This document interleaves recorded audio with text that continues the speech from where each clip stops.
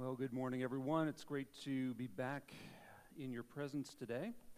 And it's a good thing a providential thing, I guess, that I am preaching about healing as one of the patterns of Jesus because, standing up here, you can see everyone, and like a lot of you are looking green. So, and Susan said that would be about how it would go over, so. And I do apologize for the unfortunate wardrobe choice today. I don't have like a green sweater, but I am not for the other team. So anyway, so in all seriousness, the sermon series has been the patterns of Jesus. How does Jesus work typically in order to encourage us to believe what he says in his ministry and to believe what God's word says about him. And one of the things that he does in Scripture and continuing all the way up to the present day is he heals. And so we're going to be talking from the story about the woman who suffered with a bleeding condition. We're going to be talking about what it looks like for us to be people who look to Jesus for healing and receive his healing. And all of that said, if you have a paper Bible or a Bible on your device and you're looking at it right now, and you look right before the passage that Clayton read a moment ago, you would think you would see a heading that said something like Jesus heals the bleeding woman, but you won't find it. And those headings aren't part of the scriptures inspired by the Holy Spirit. They're put there by the publishers of the Bible to introduce a new topic or a new story. And the reason you don't see a heading there just for the healing of the bleeding woman is because the story that we're looking at today is in the middle of a bigger story. And this is actually the only healing miracle, or the only miracle, that is connected directly with another miracle in Scripture. And so, just because of time, we don't have the ability to look at both stories today. The other story is about a man named Jairus and his daughter who also needed healing. But I would encourage you to go back and start reading at verse 21, maybe after you get home today, and just read to the end of the chapter and look how these two stories are intertwined. Look at the commonalities, look at the themes that are shared between those two stories. Let me also say that the issue of healing is something that I know can be difficult to talk about because it's one that is a difficult topic for many of us to grapple with. Many of us have experienced a need for healing in our own lives, and sometimes that healing is slow to come or incomplete or it doesn't come at all. And the topic of healing is one that's difficult for me to preach about as well. Many of you who know me know that 4 years ago I was diagnosed with a couple of autoimmune conditions that have radically changed my life and have radically changed the way that I interact with other people and the way that I work. And they've led to a lot of suffering. And there are no easy answers, and healing has not come yet. And so all of that to say, as we talk about healing today, please know that there is no guarantee that we are going to be healed in this life, although healing does come. There's no guarantee that we'll be healed in this life, but healing will come. And so we're going to look at two aspects of Jesus' healing today. The first is Jesus heals, and the second is Jesus doesn't always heal in the ways we expect. So the first point, Jesus heals. I mentioned a moment ago that I've been diagnosed with two autoimmune diseases, rheumatoid arthritis and a pretty rare condition called chronic inflammatory demyelinating polyneuropathy.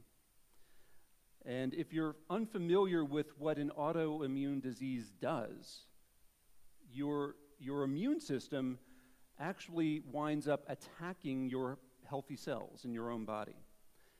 Your immune system is supposed to protect your body from pathogens, from viruses, from bacteria, from other stuff that wants to come in and do bad stuff to your body. But when you have an autoimmune disease, your body attacks itself.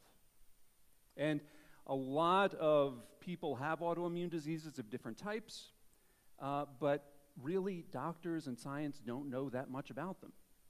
And so if you're someone who has an autoimmune disease or knows someone who has an autoimmune disease, you're probably like me, and what you do is you spend a lot of time online trying to find out information about what to do, because no one seems to know what to do. You go to different websites that talk about autoimmune diseases. You look at different videos of people who have had experiences with these kinds of diseases. You try to find out what's worked for them, what hasn't worked for them, what medicines to recommend to your doctors, what doctors to look up, what doctors have a good record of working with people with these particular kinds of diseases. You spend a lot of time and a lot of money trying to be healed. And that's been my experience as well. And that's the experience of the woman in today's passage. She's been suffering from some sort of chronic bleeding disorder, which we assume was related in some way to her reproductive system. And we don't know what her underlying condition was, but in all likelihood, it was something that today in the 21st century could be probably relatively easily resolved by modern medicine. But she didn't live in the 21st century, she lived in the first century. And so she goes to doctor after doctor after doctor after doctor for 12 years. And she spends everything that she has. And the only thing that happens, we're told, is that she gets worse. Verse 26 tells us that she suffered much under many doctors, and had spent all she had. And so she must have felt pretty hopeless. Then as verse 27 tells us, she hears about Jesus. And after being desperate, after suffering for 12 years, she goes to see him because maybe this is her last hope. Maybe Jesus is able to heal her. Let's take a moment and imagine what this woman's life would have been like up to this point. And I'll let you know, too, have any of you watched The Chosen? Okay. So if you've not watched it, it's a kind of a fictional dramatization of the Gospels. And it's really, really a good series. You can find it online. You can watch it for free. In the current season, season 3, episode 5, there is a really good dramatization of what this woman's experience encountering Jesus might have been like. But back to kind of imagining what her life would have been like up to this point. So the condition that this woman was struggling with was more than an inconvenience. It was more than something that required her to kind of shuffle her schedule every day. She's been suffering for 12 years, which is probably the majority of her adult life. The Jewish ceremonial laws, which are laid out in Leviticus 15, and which, again, we don't have time to go into today, but these are the ceremonial laws which would have bound this woman. They said that if a woman is bleeding for as long as she bleeds, she's ceremonially unclean. And that means that she can't worship in the temple, and she can't have a sacrifice offered to forgive her sins. It means that she can't get married. It means that she can't, if she were married rather, her husband couldn't touch her, because if he did, then he would inherit her uncleanness. And if she were married, her illness would have been grounds for her husband to divorce her because she couldn't have children. She can't go out in public without telling people that she's unclean, kind of like what you think of when you perceive someone with leprosy. And she probably would have been viewed by everyone around her as being under God's wrath. She would have felt isolated and ashamed. Suffice it to say that for 12 years, this woman has suffered profoundly. She suffered physically and emotionally and relationally and spiritually and financially. And she's desperate. Jesus is her last hope for physical healing, for restoration to God and to other people, and for a future. This woman is as good as dead if Jesus can't heal her. And so what does she do? What does she do? In verse 27, we read that she approaches Jesus from behind in the crowd, just wanting to touch the tip of his clothing. And she comes up behind him because she just wanted to be healed. She didn't want anything else. She just wanted this season of her life to be over and done with. She wanted to start clean. She came up behind Jesus because she was probably ashamed of her condition. And she felt like she was beyond hope. And she wanted to touch Jesus' clothing because she thought that would be the least conspicuous thing that she could do in order to get what she wanted. She just wanted to get in and get out unnoticed. She didn't want to have to reveal her uncleanness and shame to anyone around. And maybe, just maybe, she felt so shunned by everyone else in the religious community that she wasn't entirely certain that Jesus wanted to help her either. Jesus was a rabbi. He was clean. Why would he want to have anything to do with this woman who had been rejected by God, rejected by the community? Have you ever felt like that in coming to Jesus? Whether it was a need for physical healing or for emotional healing or spiritual healing, have you ever felt like this woman did? That you needed Jesus, but you just wanted to get in and get out without ever having to talk to him? Or maybe you came to Jesus reluctantly or quietly because you weren't really sure that he wanted to listen to you or help you. Maybe like this woman, you felt well beyond hope. Based on the story, how do you think Jesus sees you and your struggle, whatever it might happen to be? Is he more willing to help than you're willing to hope?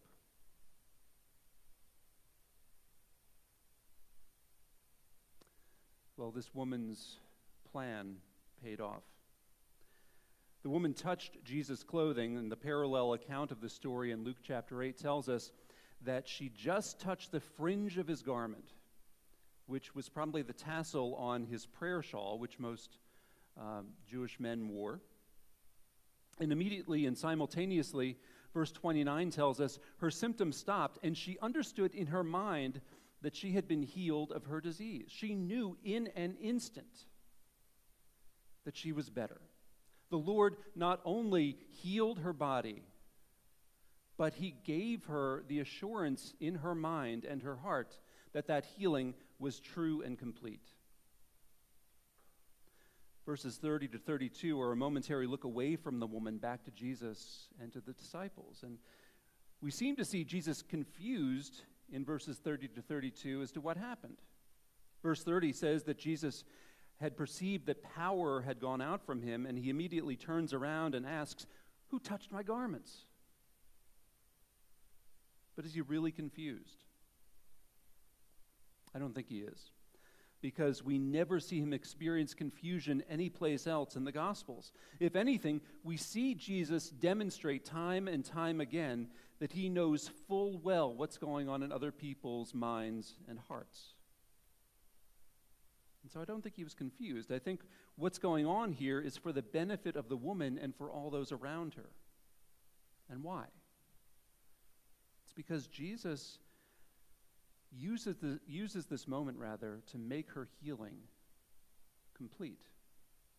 Sure, the woman had already been healed of the physical symptoms of her disease, but now Jesus heals her of the social and relational and spiritual symptoms of her disease. He makes her healing complete. First, in verses 30 to 32, Jesus invites the woman to come into the open and reveal herself as the one who touched him. She does that, and in verse 33, we read that she told him the whole truth, which means her entire story of suffering with this disease, her entire story of being hopeless, her entire story of being ignored and shunned. by the people around her and feeling cut off from God. She told the whole truth about her uncleanness, about her shame, about her hopelessness. This is remarkable because although Jesus is her primary audience, remember the context, remember the setting. They're in the midst of this huge crowd of people who have thronged Jesus since he arrived back on the shore of the Sea of Galilee. She has dozens, if not hundreds, of other people listening to the testimony of what she's been through. Everyone within earshot now knows that this woman, whom they have been taught to avoid for the last 12 years, is now clean. And she has been restored to the community of believers and to the community itself. She's no longer to be regarded as an outcast. That's her social healing. But then in verse 34, Jesus addresses the relational and spiritual symptoms of her disease in one statement. He says, "Daughter, your faith has made you well." He calls her daughter. He names her daughter. And in doing so, he makes it clear that she really is part of God's family and entitled to all of the benefits of being in the covenant family of God.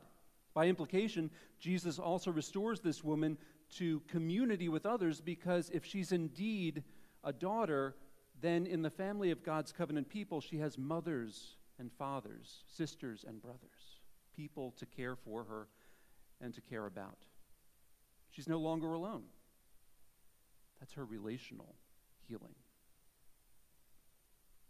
But Jesus also says, your faith has made you well. And here Jesus commends the woman for her faith and tells her that it wasn't misplaced. God saw her in her suffering and rewarded her faith with the healing and restoration that she's longed for. And that's her spiritual healing. Being told, being convinced that there is no longer any separation between this woman and the Lord. My friends, a lot of times when we suffer various illnesses, various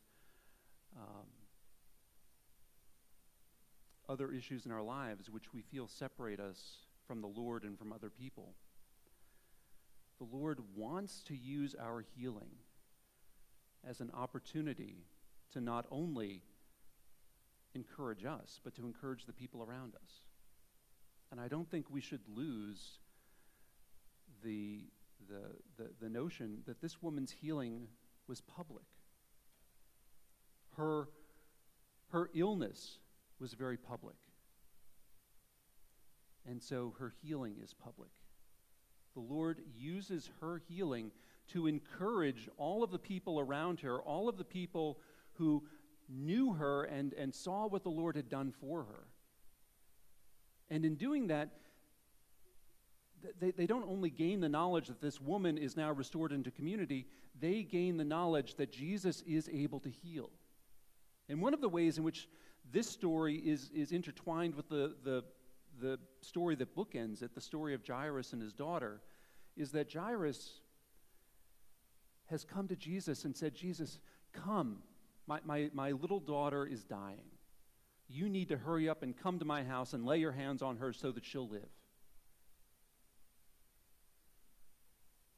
And spoiler alert, while Jesus has stopped to take care of this woman with the bleeding disorder, Jairus' daughter dies.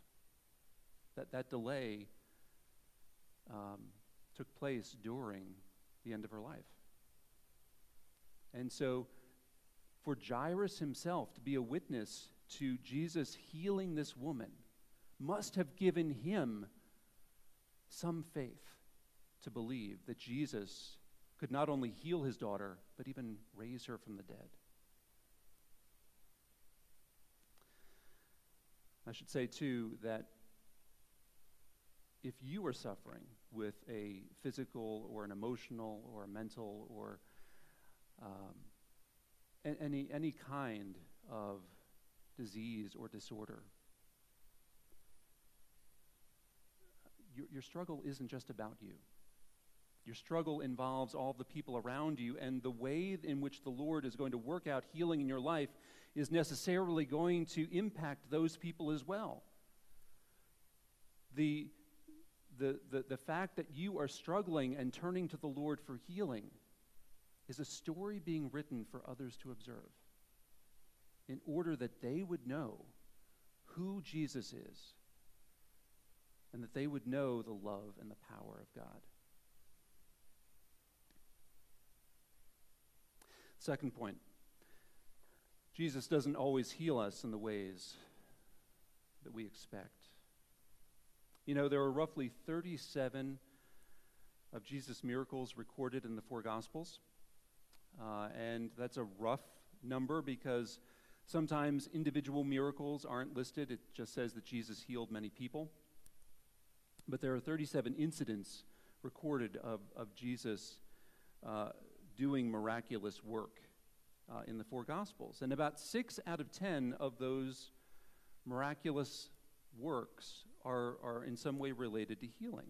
And so we know that Jesus healed people with all kinds of physical diseases, injuries, psychological diseases, disabilities.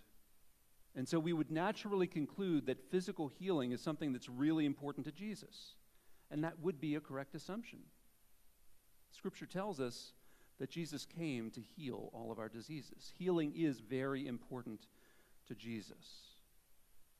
And in a sense, healing is at the core of what Jesus came to accomplish through his life, death, and resurrection. He says that I am coming to make all things new. But that doesn't mean that every person is healed in the same way, or that every person even experiences physical healing in this life. But I will tell you this is God's promise to all who trust in him. That if you suffer physically, if you suffer emotionally, if you suffer mentally, if you suffer psychologically, and you do not receive healing in this life, healing will still come.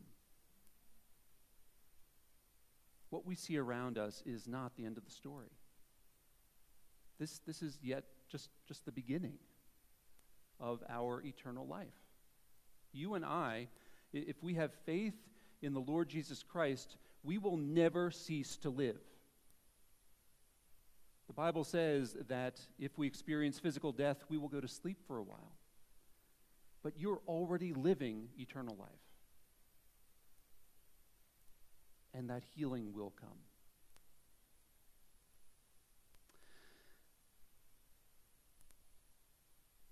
All that said, here are 4 things that we can take away as we ponder God's care for us as we struggle with suffering. 1, God is intimately involved with the struggles that you and I face.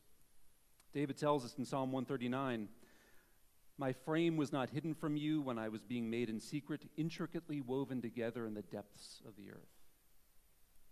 There's nothing that we encounter that's apart from God's knowledge. There's no circumstance we encounter that ever takes him by surprise. There's no illness, no disease, no injury, no suffering that we face that will ever shock or surprise God.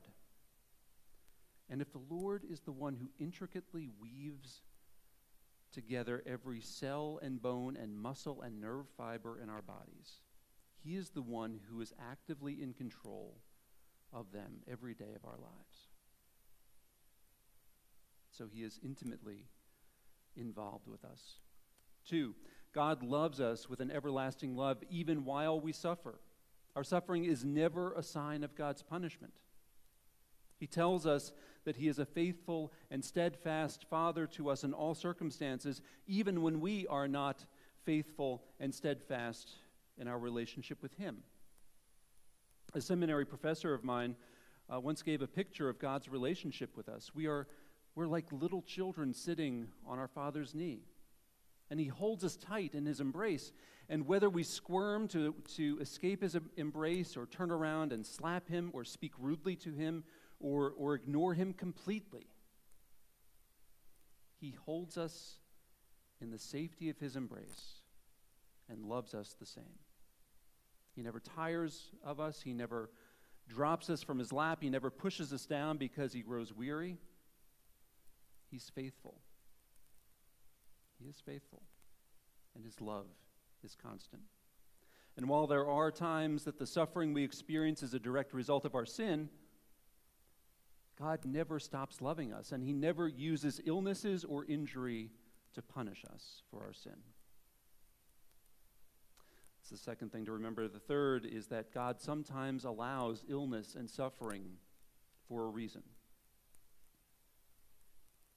And at a very macro level, that reason is to grow our faith or the faith of those around us. And I should say, the reason God permits illness and suffering is rarely knowable while we're in the midst of it. Paul tells us in 2 Corinthians 4 that we suffer in part to strengthen our own faith in God and that others would see him at work in us. He says that even in the midst of our suffering, though our outer self is wasting away, our inner self is being renewed day by day. For this light and momentary affliction is preparing for us an eternal weight of glory beyond all comparison, as we look not to the things that are seen, but to the things that are unseen. If you trust in Jesus, suffering is never wasted. We often see Christ break through in personal and glorious ways that we never could have imagined otherwise. And fourth and last, and we'll end with this, this is not our home. We feel it is because it's the only thing we've ever known. But God tells us in his word that we are being prepared in this life to spend an eternity with him. He is changing our hearts and our minds through the experiences that we suffer on this earth, so that we would think and act more like his son, Jesus, and so that we would understand his love for us more and more. And this is a hard truth, because we're taught to value supremely everything around us. We're taught to make this place where we live right now as stable as possible, and that's not a bad thing, but it can't be our ultimate thing. Illness sometimes ends in death, just as it did for Jairus' daughter. But one thing that God makes clear to us through his word is that we're not made for this fallen world, but for everlasting union with him in his kingdom. And God tells us this in Revelation 21, verses 3 and 4, about what it's like to be with him in his kingdom. This is a familiar verse, but I encourage you to just close your eyes as I read it. And just imagine what it would be like to experience this. It's a hard thing to do because we've never experienced anything like it. But this is what it's like to be with God in his kingdom. It says God himself will be with them, will be with us.